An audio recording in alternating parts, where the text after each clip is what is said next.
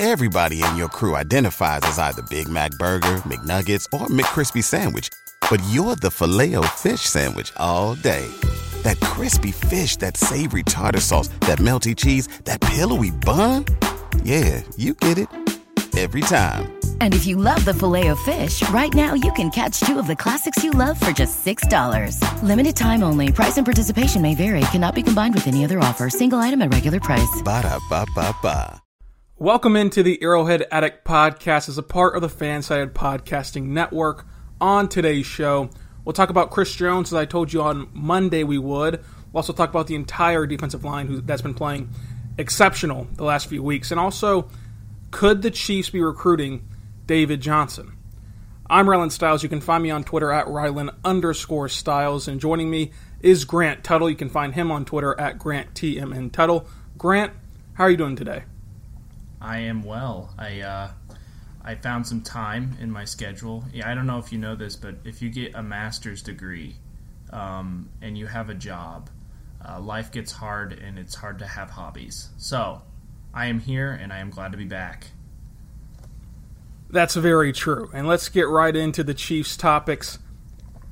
I mentioned on the Patriots recap how great Chris Jones was, but there was a lot of other things to talk about during that game. And at this point, it's kind of getting hard to keep discussing Chris Jones because he's so good. What else can you say about this dominant force? But he really is a game changer. He's a game breaker. He can absolutely destroy an offensive line and an opposing team's offense. And I think it's clear at this point, no matter what you gave up for Frank Clark, no matter what you gave to Frank Clark, you have to pay Chris Jones. The way that he brings that swagger and intensity, getting in Tom Brady's face, sacking Tom Brady, helping out, pressuring Tom Brady, and allowing other guys to get sacks on Tom Brady. The way he changed that game again proved that he is worth every penny of whatever contract he later on gets from any team, but it better be the Kansas City Chiefs, because in the NFL, you cannot let elite players like him walk. Yeah, so he's a great pass rusher, and I mean, he leaves a little bit to be desired in the run game, but that is not what you bring him in for. That's why you have rotational guys like Derek Nottie and Colin Saunders. But Jones is among the best interior pass rushers in the NFL. Of course, he's not quite on the same tier as Aaron Donald because nobody is. But he, in my opinion, should be definitely extended. I think that he's shown time and time again this season that he by himself can own the interior defensive line. That was exemplified in the Patriots game because the Patriots were on their third string center, and so you probably don't want to have your third string center lined up against Chris Jones, but Spagnuolo said that's what we're doing. Wherever he lines up, you line up with him, and it worked to perfection. And the defensive line as a whole has been playing extremely well this entire year. Of course, even without Emmanuel Ogbah, who was their sack leader and who's on the IR right now. Frank Clark had another good game against the Patriots despite battling the flu. Passanio has been incredible in this new system. As much as the secondary has improved, this defensive line has even improved from last year whenever they were even good a year ago. They've gotten even better with Passanio and Frank Clark and Chris Jones, and it's really been a staple of this Kansas City Chiefs team. Yeah, by far. I think that a lot has been made out of the defensive line because, I mean, you look at up and down that line and they have names like Frank Clark and Chris Jones are the two guys that when you think of the defense, they come to mind, along with Honey Badger, of course. But it's been a staple for the entire team, and a lot of people are starting to come around on this Chiefs defense. I still see some national media saying, "Oh, that defense isn't any good," but if you look at the way they've played the last 3-4 weeks, with the exception of the Titans game, obviously, they have been a dominant defense. They haven't been a good defense; they've been a great defense. I think that what we're going to see is a healthier and healthier Frank Clark. That being said, I think it should be mentioned that he is seeing a specialist this week for stomach problems. So friendly reminder to get your flu shot so you don't have what Frank Clark has. He had a dominant game against Isaiah Wynn despite having the flu.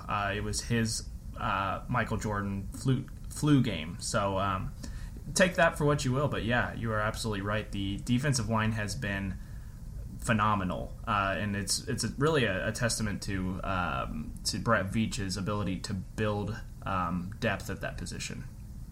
Which Frank Clark called on Twitter. If you follow him there or saw it retweeted, he posted the Michael Jordan flu game on Friday or Saturday, and then he went out and dominated. It was like Babe Ruth in his prime.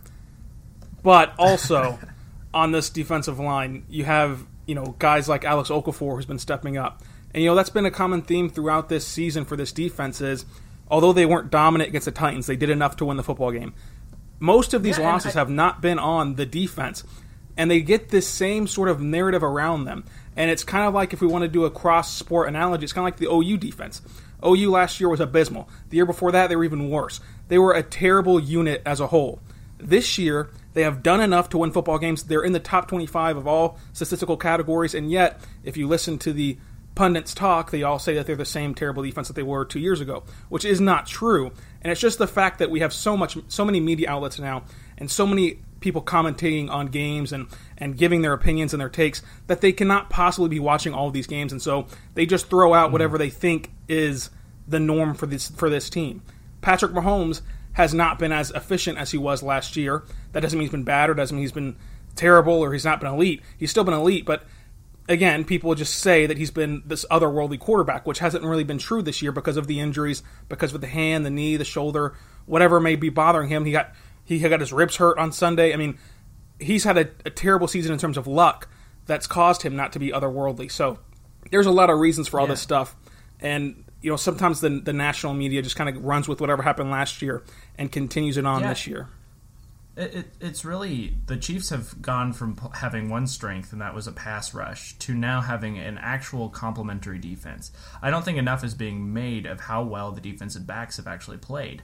All offseason long, you and I included, were calling, we need a cornerback. We need cornerbacks, right? We were saying that. So the thing is that Spagnuolo, his staff, really needs a lot of credit for how well they play together as a unit. Charvarius Ward is not a household name. Bashaud Breeland was the third cornerback in Green Bay. These are fine pieces, but they're not guys that people are like, oh man, those are elite corners. And yet they are playing very good coverage. They have one of the best DVOAs, and they've played really well on the back end, stopping the pass. And I think that needs to be mentioned more. So I think it's a mixture of the two. I think the defensive line has been helping the defensive backfield and vice versa. Yeah, this secondary is why you pay Spags. It's why you go get Spags. That's why everyone was so excited whenever they did get Spags, because while the players deserve credit this year, Charvarius Ward, everyone who stepped up, they did not just get so overwhelmingly good overnight. They did not just become these actually good players from what they were a year ago overnight. It was Bob Sutton really putting them in bad spots where Spags is really taking advantage and showing what they can do, and I don't want to say hiding them, but just making a system that they can thrive in, and that's been the biggest difference between this year and last year. And you've done all this in the secondary without Kendall Fuller, who going into the year we thought would be the best cornerback. He's only played 8 games. He's played half a season, 4 starts. He has been, it's not his fault, he's been hurt, but it's just so impressive that even without him, they've had a huge improvement in the secondary position. Yeah, I think that Spagnuolo has done the opposite of Bob Sutton in the way that he has found what his guys do well, and he has schemed around them, unlike Sutton, who's had a scheme and asked his guys to stick to it, regardless of how they played. That was exemplified last year over and over again.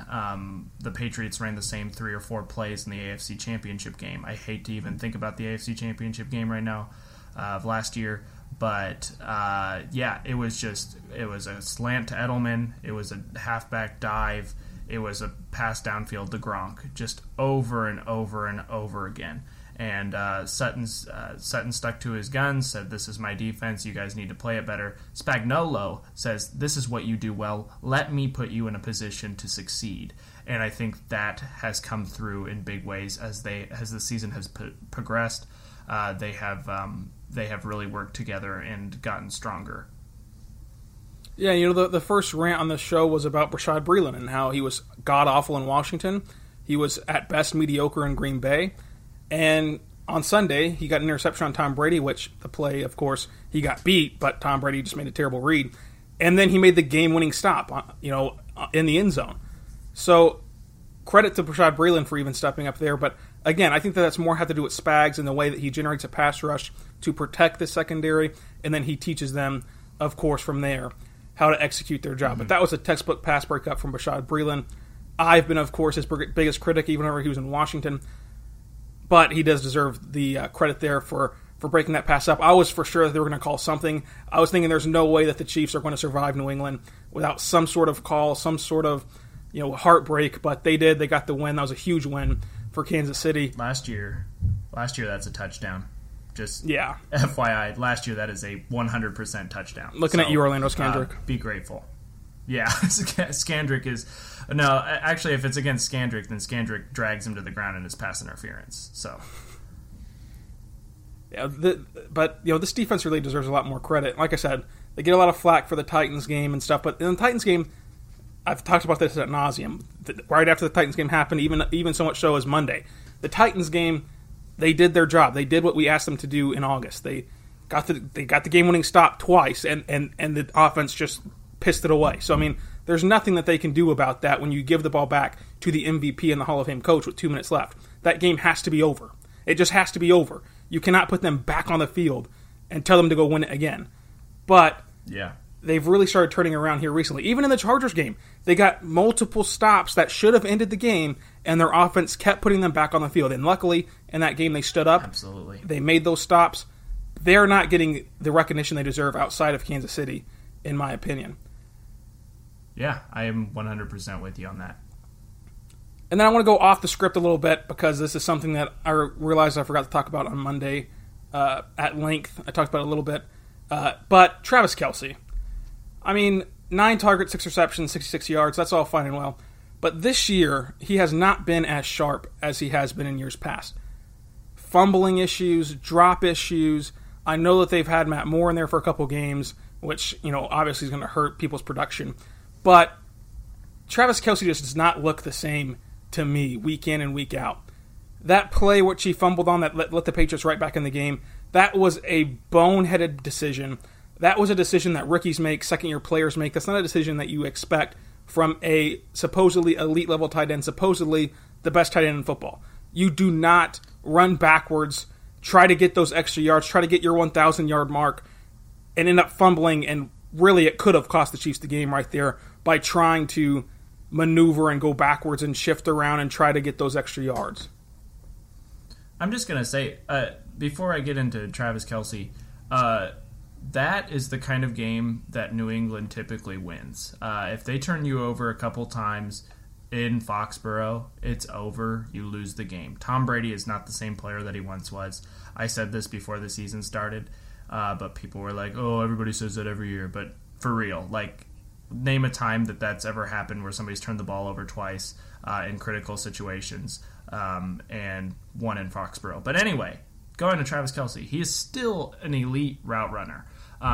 For some reason, he has not been able to hold onto the ball, whether it's catching, whether it's running with the ball. He's fumbling, he's dropping passes. And I think a lot of it has to do with these guys have been in and out of the lineup. The offensive line hasn't been in flow.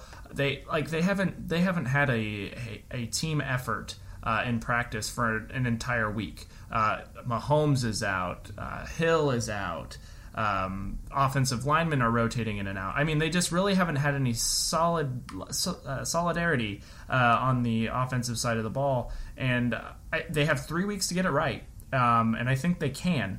And I think Travis Kelce definitely can. It's just he needs to. I don't know what the deal is, but he is not taking care of the football. We've seen more people today in the NFL trying to punch the ball out, and maybe that's affecting his game more. I don't know, but it is.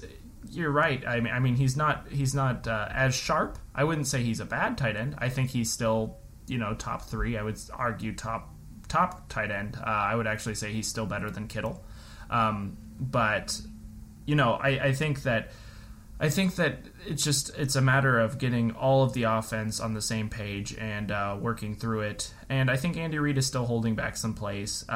Notice that we saw in the first half against New England, the Chiefs were able to move the ball down the field pretty easily. They were sending Hill in motion. They were doing things that they were doing last year. And then once they got that lead, they said, oh, I think we're done now. So we'll see. I think that, to your point, Travis Kelce can improve, and I think he will. Yeah, I think that there's no point to write off Travis Kelce. That wasn't my intention. I think he's still elite, but he has to just be smarter. I mean, it's been a constant thing in his career that he's made some questionable decisions that have cost the Chiefs in big moments. That could have been yet another one added to the list. I think that eventually he'll get that wake-up call. I think it'll happen sooner rather than later. But again, there's still time. It feels like Christmas is right around the corner and New Year's, and it feels like the season's coming to an end and we're going to lose football and everything's happening so fast. But they still have time to work these things out. I did like the wildcat formation that we saw from Andy Reid. Yeah. I would have preferred him to keep his foot on the gas. I hope that what we're saying is right. I've been saying it as well the last 2 weeks of he's kind of holding on to things for the playoffs because he saw last year when he unveiled his entire bag of tricks from weeks 1 to 17. It really had a bad effect on the playoffs because then they've seen everything. They can defend you better. It happens every year with Andy Reid. The Chiefs always start hot, with the exception of the year that they went like 1-5 and still came back and went to the playoffs. The Chiefs and Andy Reid typically always start off hot, and that's because Andy Reid is showing the league things that they've never seen before. And I don't think we've seen much of that this year. I don't think we've seen much of creative Andy, and a lot of people have criticized Andy Reid for putting too much on Patrick Mahomes, and I think that's fair. I think when you have an MVP quarterback, you can put a lot on his shoulders, but I think that he has put a little bit too much on him, especially considering his injuries. But I really do. I think that they're going to start getting Mecole Hardman more involved. I think they're going to start putting Tyreek Hill in the backfield more, like we saw a little bit against the Patriots. I think they're going to try some things later on that we still haven't seen, and I think that's something to be excited about. Yeah, I think here in the next few weeks, even this week, that we're going to see a lot more Mecole Hardman than Sammy Watkins. I think that they're going to start ushering in Hardman in that Watkins role, preparing for Watkins to not be with the team next year. And I think Mecole Hardman has earned it. I think this year he's played better than Sammy Watkins in the receiving category. Of course, he's had issues returning punts and kicks, but in terms of being a receiver, I think he's played better than Sammy Watkins. I think he has more skill than Sammy Watkins at this point in their careers, and I think that he might even have a better rapport with Patrick Mahomes than Sammy Watkins. But I hope that it is just what we've been talking about. I've been talking about it for the past 2 weeks. You said it today, that the Chiefs are kind of holding on to some of those gimmicky plays. Gimmicky is really a bad word to use because it sounds so derogatory. But some of those plays that you don't really expect whenever you're the opposing team. I hope that they're holding on to those plays and it's not just the smoke screen of what they've done every year. Because Sunday, Andy Reid and his past really reared its ugly head again. Like you said, they drove down the field consistently after the first 2 drives of offense. Second half comes, they go stagnant, they can't put up points, they can't keep their foot on the gas. Patriots come back, and then luckily the defense saved the day again for another time this season, and they were able to win that football game. But that has been a common story for Andy Reid of getting up early, not keeping his foot on the gas, almost losing the lead, or losing the lead and then losing the game. Yeah. Well, Andy Reid did say after the game that he started calling a more conservative game because Patrick Mahomes was having trouble gripping the ball due to swelling in his hand and strength in his hand because of the injury. So, that could be part of it, but, I've seen it too much from Andy to be like, oh, yeah, that's the exact reason why. No, I think part of it is that he just got conservative. I think that's a fair criticism of Andy. It's always been a criticism of Andy. So I just hope that we see what I think we're going to see in the next couple weeks. Yeah. Now, I'm not ready to say that it's going to happen again the same way that it's happened every year of Andy Reid's career, where he does blow leads like that. I'm also not ready to say what you're saying. I'm agreeing with you in the sense of just because he's saying it was because of Mahomes' injury doesn't mean I'm going to absolutely believe that either. Let's just see what happens this year, and then we'll make the sweeping judgments. I'll tell you this, though. If with this defense, how much it's improved, with Patrick Mahomes, with Tyreek Hill on offense, with Travis Kelce, if he cannot apply the pressure this year, if he cannot keep his foot on the gas this year, he's never going to do it.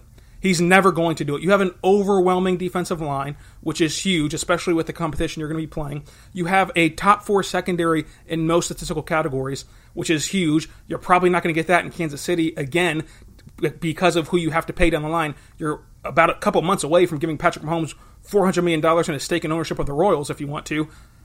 This team is not going to be able to maintain a high-level defense for much longer, given how much that they have to pay on offense.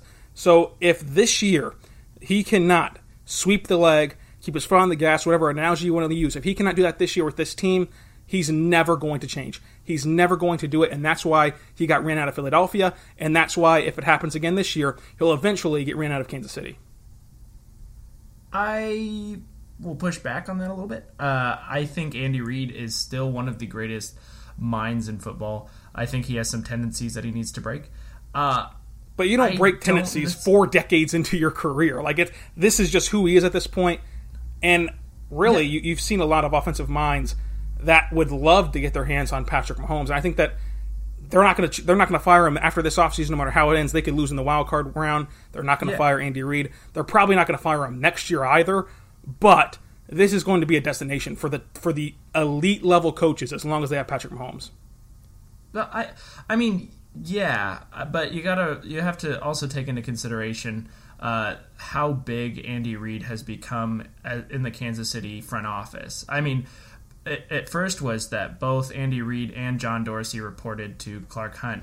Now John Dorsey was fired and Andy Reid got his guy Brett Veach. Andy Reid is in charge there. So in order for them to even think about firing him, Clark Hunt would have to come down and make that decision. And Chiefs fans would have to clamor about wanting him fired. And I just don't see that happening when the Chiefs continuously get to the playoffs and continuously have a chance at the Super Bowl. I think maybe once it happens like in Philadelphia where the Chiefs, if they start having 4 and 12 seasons, then yeah, absolutely, I think that people will start talking about the end of Andy Reid, but I just don't buy the idea that he's going to be out of here regardless of what happens unless he has a terrible season with Patrick Mahomes. But right now he has plenty of excuses. The offensive line has not been particularly good all season, and he has the excuse that he has no running game. I mean, he has excuses. When he runs out of excuses, that's when he gets in trouble. So I disagree with you to an extent, but I think that it would take a lot to remove Andy Reid. I appreciate you saying that Brett Veach is his guy and not his puppet, which, nonetheless, let's move on from that. But I don't think that it's going to happen this year. I think that even if he doesn't keep his foot on the gas, doesn't sweep the leg, doesn't continue to put pressure with this team, and he loses to the Bills in the wildcard game, I don't think that he's going to get fired.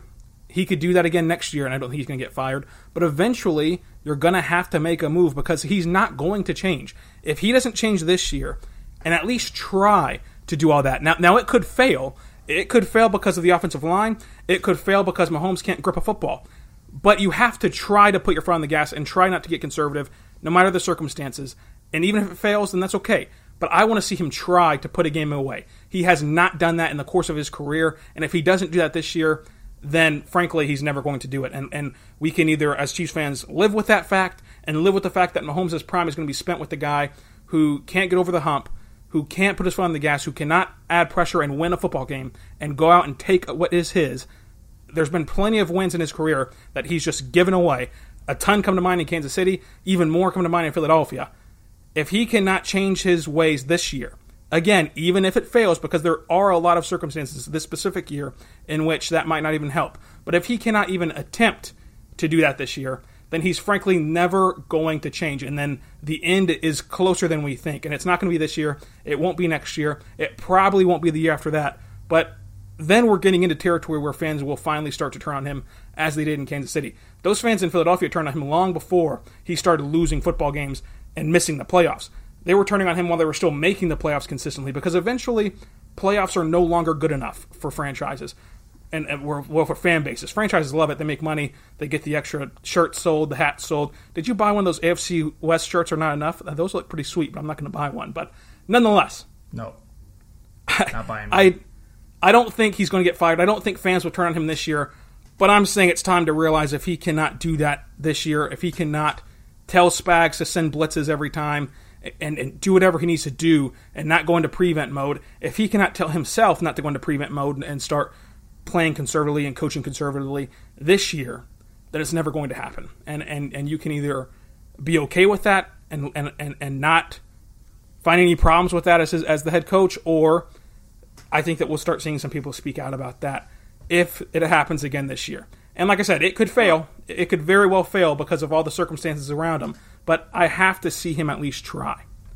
There is a reason that he's been around for so long and that he's one of the winningest coaches in football. I mean, I don't want too much Andy Reid slander on this podcast. I mean, there's a reason he's been so successful in the regular season. Now, postseason, you are absolutely right. He's had trouble clock management, and that's what's ultimately got him in trouble. But let's not forget how effective of a coach he is. Well, nobody's forgetting how good of a coach he is. He's a Hall of Fame coach. He's an elite head coach. He's still, to this day, one of the best coaches in the NFL.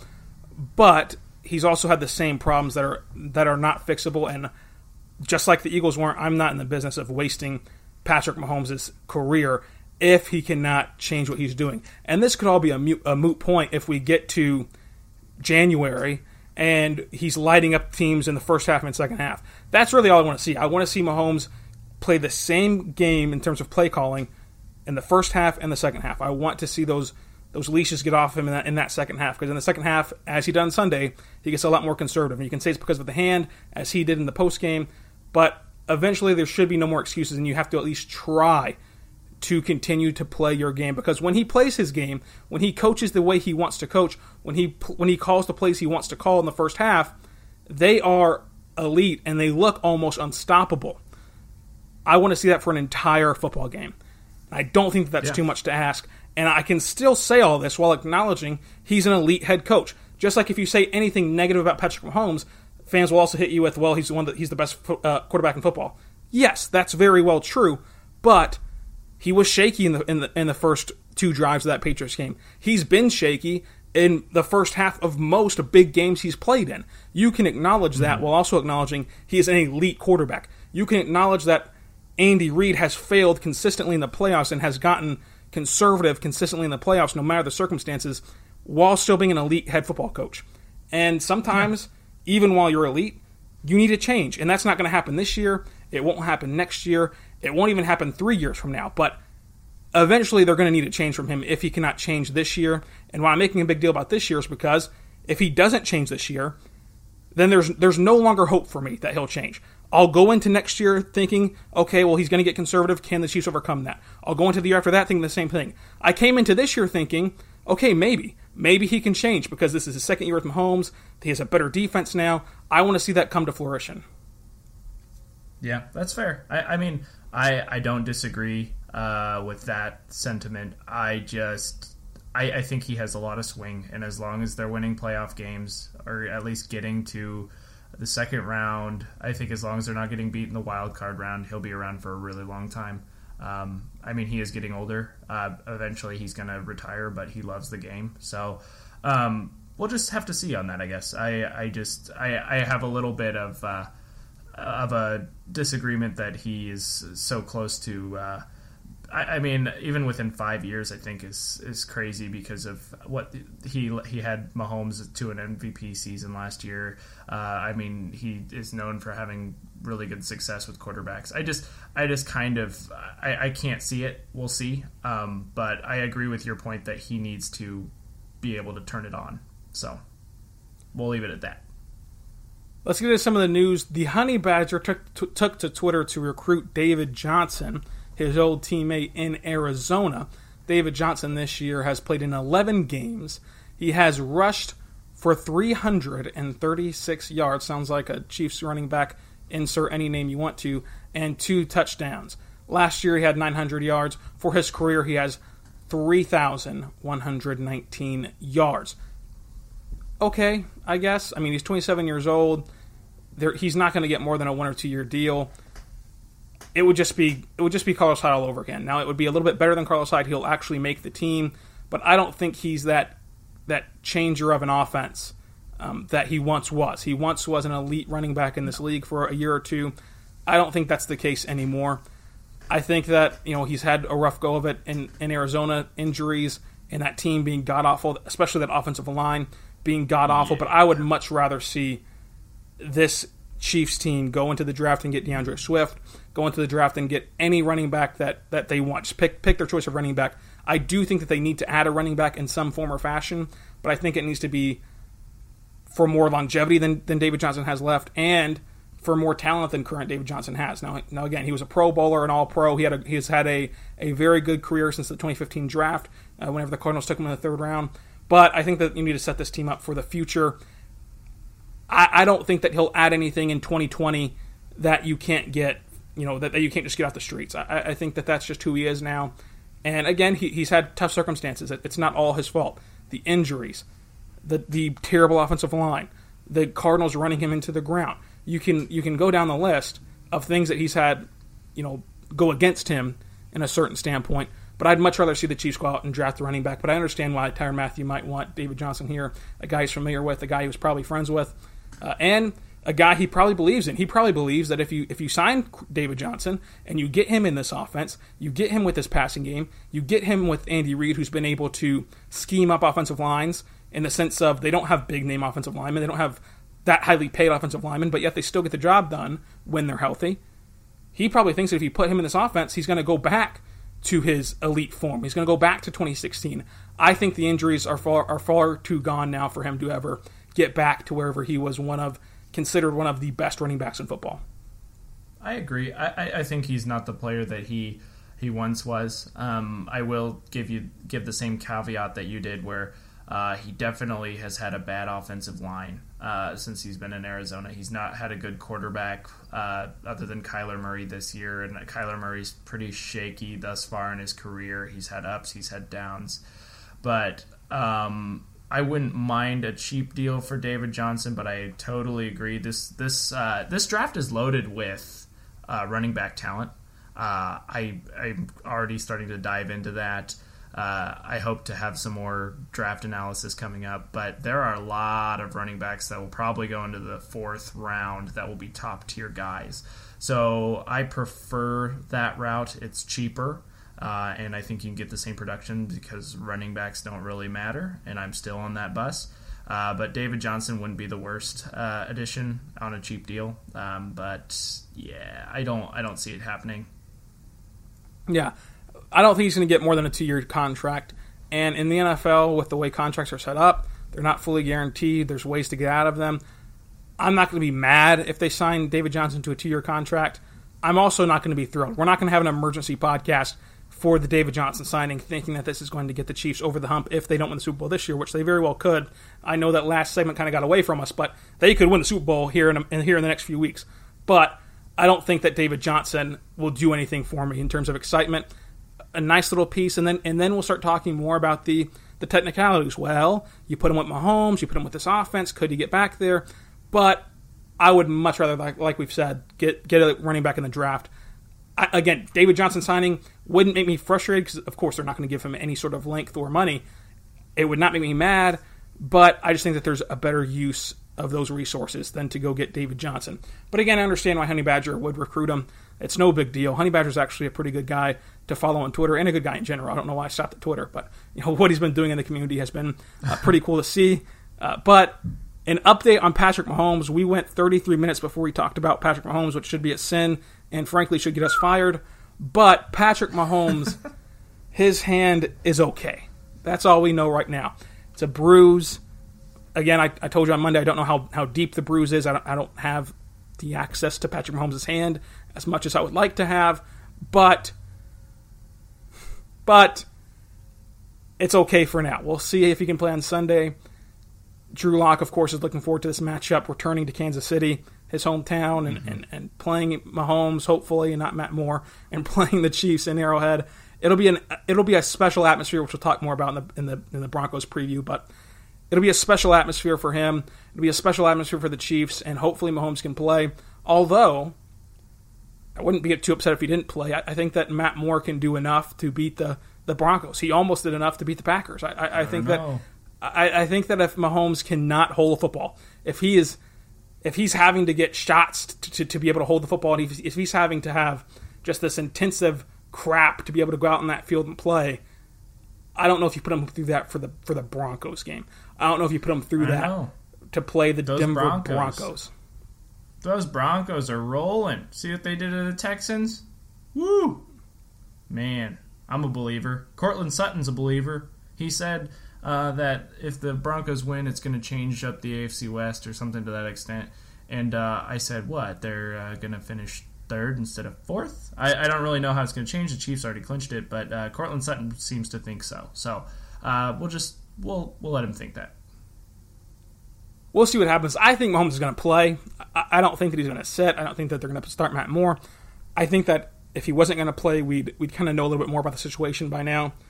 But it's only Thursday, so the injury report today could have something totally different than yesterday. But I think he'll play. We'll see on Sunday afternoon. You mentioned that the Broncos beat the Texans last week, which helped the Chiefs. Can the Jets pull off a miracle against Baltimore on Thursday Night Football? Short week. The Ravens played a tough game against the Bills. No. Your Bills, your favorite team, the Buffalo Bills, with your MVP, Josh Allen. Okay. Can the Jets go to Baltimore as 16.5-point underdogs on Thursday Night Football and beat the Ravens? Sam Darnold doesn't have mono anymore. Le'Veon Bell probably still has the flu, although he was bowling on Saturday night, if you read the New York Times, which, God, that's where journalism is right now, that we're talking about when people bowl. But, nonetheless. No. I think the spread should be wider. The Ravens have beaten every good team that they've played except for the Chiefs, and I don't even know who their other loss is to. It's the Browns early in the season. Whenever Baker Mayfield dominated that thing. Nick Chubb. No. Baker Mayfield. They're going to do it again here in a couple weeks. I think it's next week. The only thing that Baker Mayfield has dominated is endorsement deals from commercials. He's shout out Progressive. A lot of money from that. Shout out Hulu. They have live sports. He has been one of the worst quarterbacks in football, given how good his receiving core is and how effective his offensive line is supposed to be. That being said, Freddie Kitchens is terrible. But no, back to the Freddie Kitchens is god-awful. I'll agree with you there. Yes. But I would pick the Ravens here, and I'm going to say the Ravens win by 24. They win by 24, 30 points. It's not going to be close at Baltimore unless they have some kind of insane mental lapse. And if they do, I think you should definitely question this team's ability. But typically, John Harbaugh teams do not have that kind of mental lapse. The Ravens go to Cleveland next week to tie that loose end up. We'll see if the Browns can pull it off yet again after beating the Cardinals on Sunday. Again, Thursday Night Football tonight. Jets at Ravens. Our friends at the Action Network have it set plus 16.5. Download the Action Network to have free bet tracking. I use it all the time. Or pay for an Edge subscription and see what the experts are picking in each matchup. I'm taking here. Okay, let me talk through this out loud. The Ravens are a much better team. Mm-hmm. The Ravens should win this game by 40 points if we're just going off talent. Yes. In the NFL, games are a lot closer than they should be. That's just the nature of the beast. You're not gonna play like you do in college FCS schools where you can just dominate them by 40. It's Thursday Night Football after a grueling week against the Bills, your Bills. Few teams circle the wagon and as physical as the Bills on a short week. Mm-hmm. Now, they are at home, so let's swing that pendulum back a little bit more towards Baltimore. Baltimore wins the football game, but my question is it going to be by 17 points? It's a pretty wide margin. You've taken the Ravens to cover. Yes. In 100%. That 16.5 by our good friends over at the Action Network is an interesting line. I'm going to go with the Jets The Times are going to be buzzing when the Jets lose but cover, winning New Yorkers millions. And a Thursday Night Miracle is going to have to happen for me to win this bet. But I'm going to go with Jets plus 16.5. I just cannot, in good faith, tell the good listeners out there to bet on this large of a spread on a Thursday. Thursday games are wacky. The Jets are god-awful. Jets are one of the worst teams in football. Should have lost to the Dolphins again on Sunday. Got swept by the Dolphins. Should have. Obviously, they escaped Miami. But despite them being hot trash, I cannot, in good faith, pick a spread this wide on Thursday Night Football. I can. I just did. Lamar Jackson will take it to this Jets defense. Like, I know what Greg Williams is going to try to do. He's just going to try to, injure him because he's a dirty coach. He's the guy that was responsible for Bountygate. Again, I think that gets swept under the rug, too. Why is that guy still coaching in the league? But anyway, so he's going to try to injure Lamar Jackson. But the thing is that the Ravens have so much athleticism that if they just come at Lamar Jackson, he can just hand it off to Ingram over and over and over again. And the Jets have absolutely no way to stop it. The Jets are a pile of trash, and they're not going to fire Adam Gase. Why they hired Adam Gase in the first place is beyond me. So, yeah, no, it's over for the Jets. They know it. The Ravens are trying to vie for the Super Bowl. They're trying to get the 1 seed. I think they're going to blast the New York Jets at home. I don't think there's any question about that. I think Marcus Peters probably gets 2 interceptions. So, I think it's a blowout. I think the Jets. Don't think that. I think the Ravens are the much better team. I think the Ravens should dominate them. I think the Ravens will win. I think that they'll win by 2 scores even.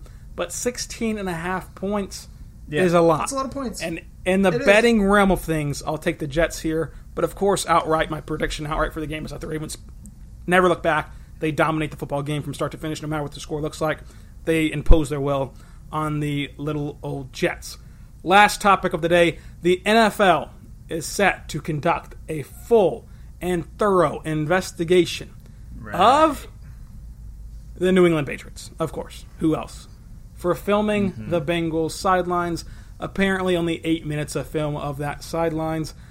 And I've seen people make jokes about it, which is kind of just the culture we live in now of just getting your jokes off on Twitter about it's only the Bengals. If they're doing this to the Bengals, they're doing this to every team. That's just the way it is. They're not just randomly picking on the Bengals and Andy Dalton. They don't need an advantage to go beat Zach Morris Taylor over there. They're doing this to every football team, and they got caught. This is Bill Belichick. This is Bill Belichick. What do you mean? He didn't know anything about it. He said that he had nothing to do with it. But what happened in Spygate 1.0? He sent someone to go film Eric Mangini from his staff that just got hired to the Jets. The Jets aren't good. The Jets weren't good then. They haven't been good. But he sent somebody to go film them because there was a new coach. What happened this year? They're playing the Bengals. He sent somebody to go film a new head coach for a bad team. It doesn't matter. If it's a new team, he's sending somebody. He's sending somebody to film the coach, to find their tendencies, to memorize their hand signs. If you remember in the Super Bowl last season, he said, "Where is he standing?" Talking about what's-his-face, the coach for the Rams. He was trying to find out where he was standing on the sidelines.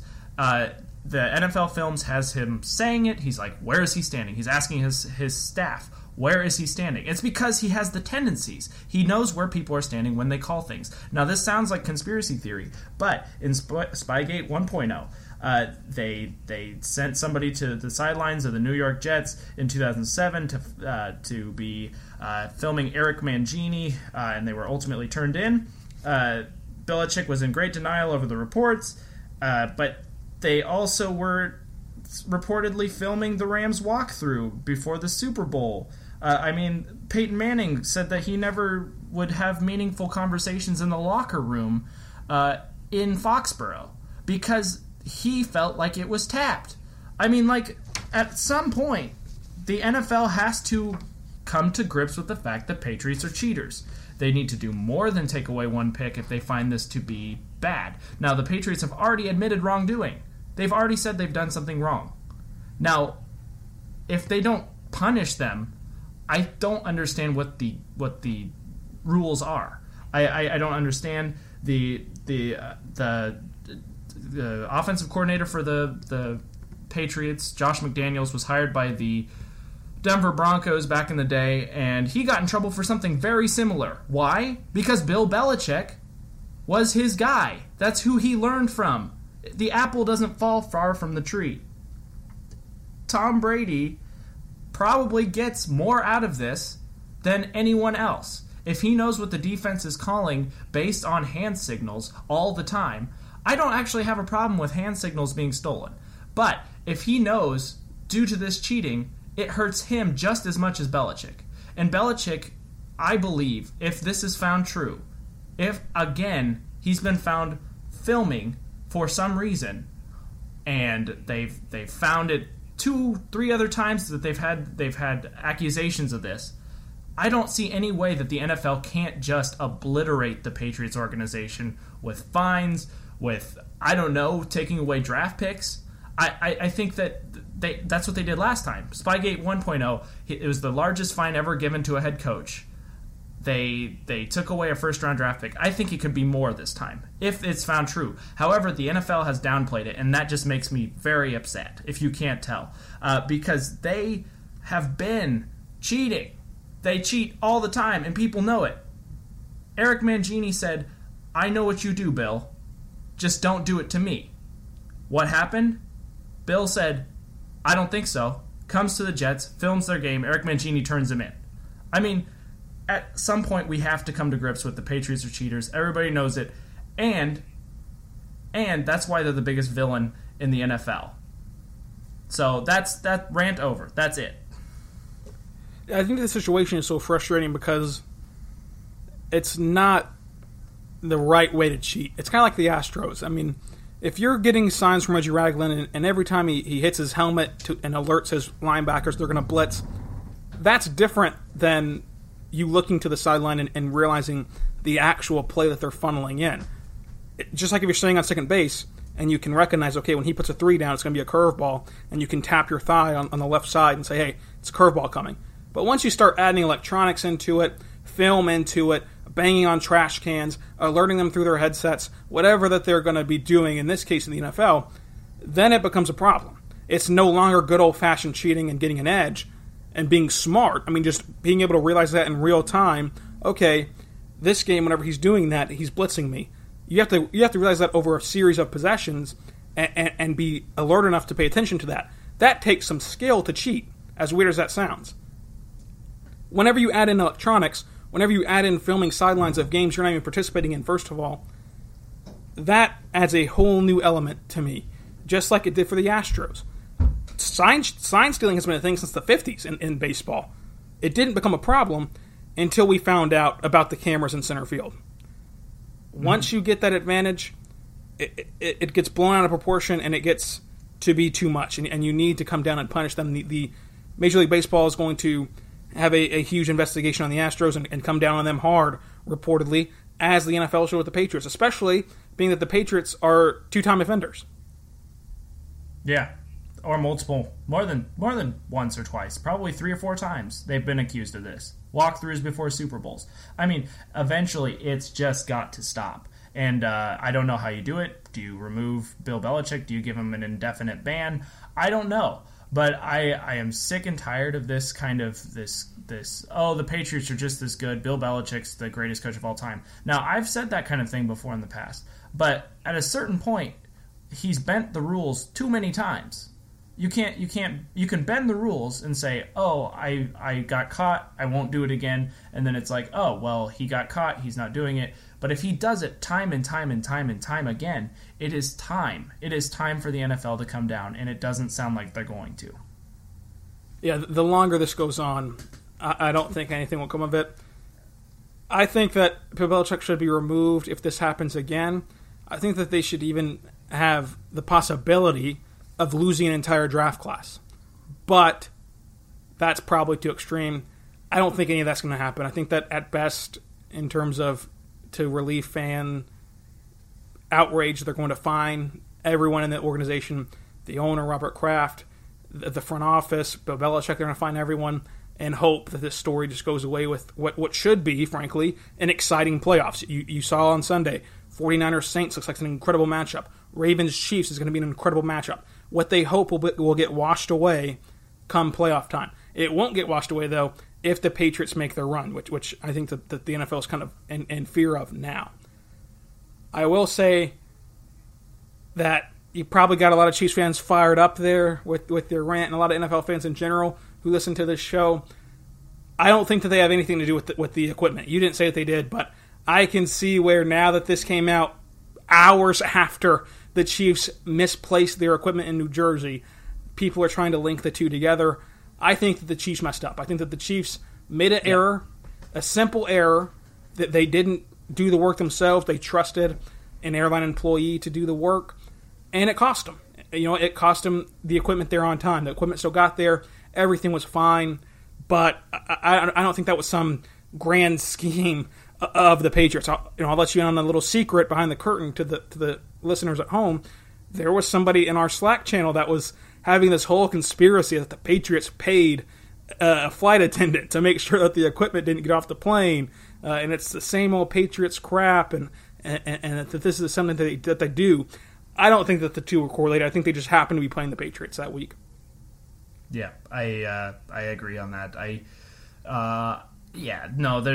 There's very little reason to believe the Patriots were involved in this. I think that it would take quite a bit of organization to first know where the Chiefs were going to come in, find a flight attendant that was going to be on that plane. And then wouldn't you put it on a plane going further away than New Jersey? Yeah. No, you take it to California. I mean, it's not.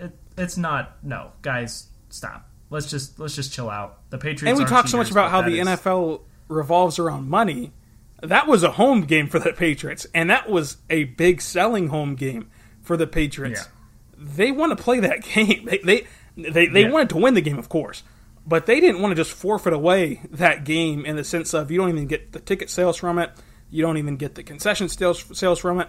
This is still a business at the end of the day, and Patrick Mahomes, even in only his second year, is still the biggest draw in the NFL. Yep, for sure. But one kind of positive note about Bill Belichick, because we did just absolutely decimate his career. The HBO special with him and Nick Saban was actually enjoyable. I didn't think it would be because I just can't stand either one of those figures. But it was actually a good series. I guess show, because it wasn't multiple episodes. But I encourage everyone who has access to HBO to watch that. It was pretty entertaining, which I didn't expect because Bill Belichick is not entertaining at all. No, he's not. And in that episode, it was funny. Nick Saban was talking about how he hates whenever people go and take his assistants away because, just why you would hate taking your assistants away, obviously. And then Lane Kiffin the next day says at Ole Miss that he's going to try his hardest to get every single Alabama assistant to jump ship and go to Ole Miss. Well, it's an idea. Do what you got to do to win. I think that's not cheating. That's within the rule book. Just don't record the sideline. That's it. Just don't record it. And it's not cheating. And also, Nick Saban's had a lot of success against his assistants. So has Bill Belichick. But nonetheless, that's pretty much all we got today. Any final words from you, Grant? I'm looking forward to a Broncos preview. I think that we win this week, but we'll get into that later, and I'm ready to make some picks and get it right every time. Follow Arrowhead Addict on Twitter, follow our podcast on Twitter, follow me, follow Rylan. We have some pretty good content. I have an article coming out about how the Chiefs can possibly win the number 2 seed going into the playoffs, coming out soon. So keep an eye out for that, and look at everything that people post on that wonderful, wonderful site.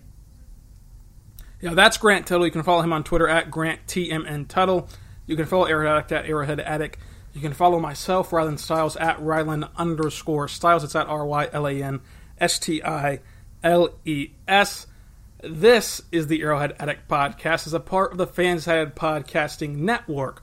We'll have the Broncos preview for you tomorrow. Be good and be good to one another. We'll see you whenever we preview Drew Lock coming to town and the Denver Broncos. Boo.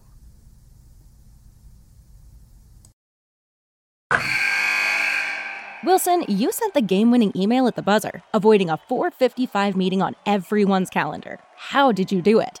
I got a huge assist from Grammarly, an AI writing partner that helped me make my point. And it works everywhere I write. Summarizing a doc only took one click. When everyone uses Grammarly, everything just makes sense. Go to Grammarly.com/podcast to download it for free. That's Grammarly.com/podcast. Easier said, done. Everybody in your crew identifies as either Big Mac Burger, McNuggets, or McCrispy Sandwich. But you're the Filet-O-Fish Sandwich all day. That crispy fish, that savory tartar sauce, that melty cheese, that pillowy bun. Yeah, you get it.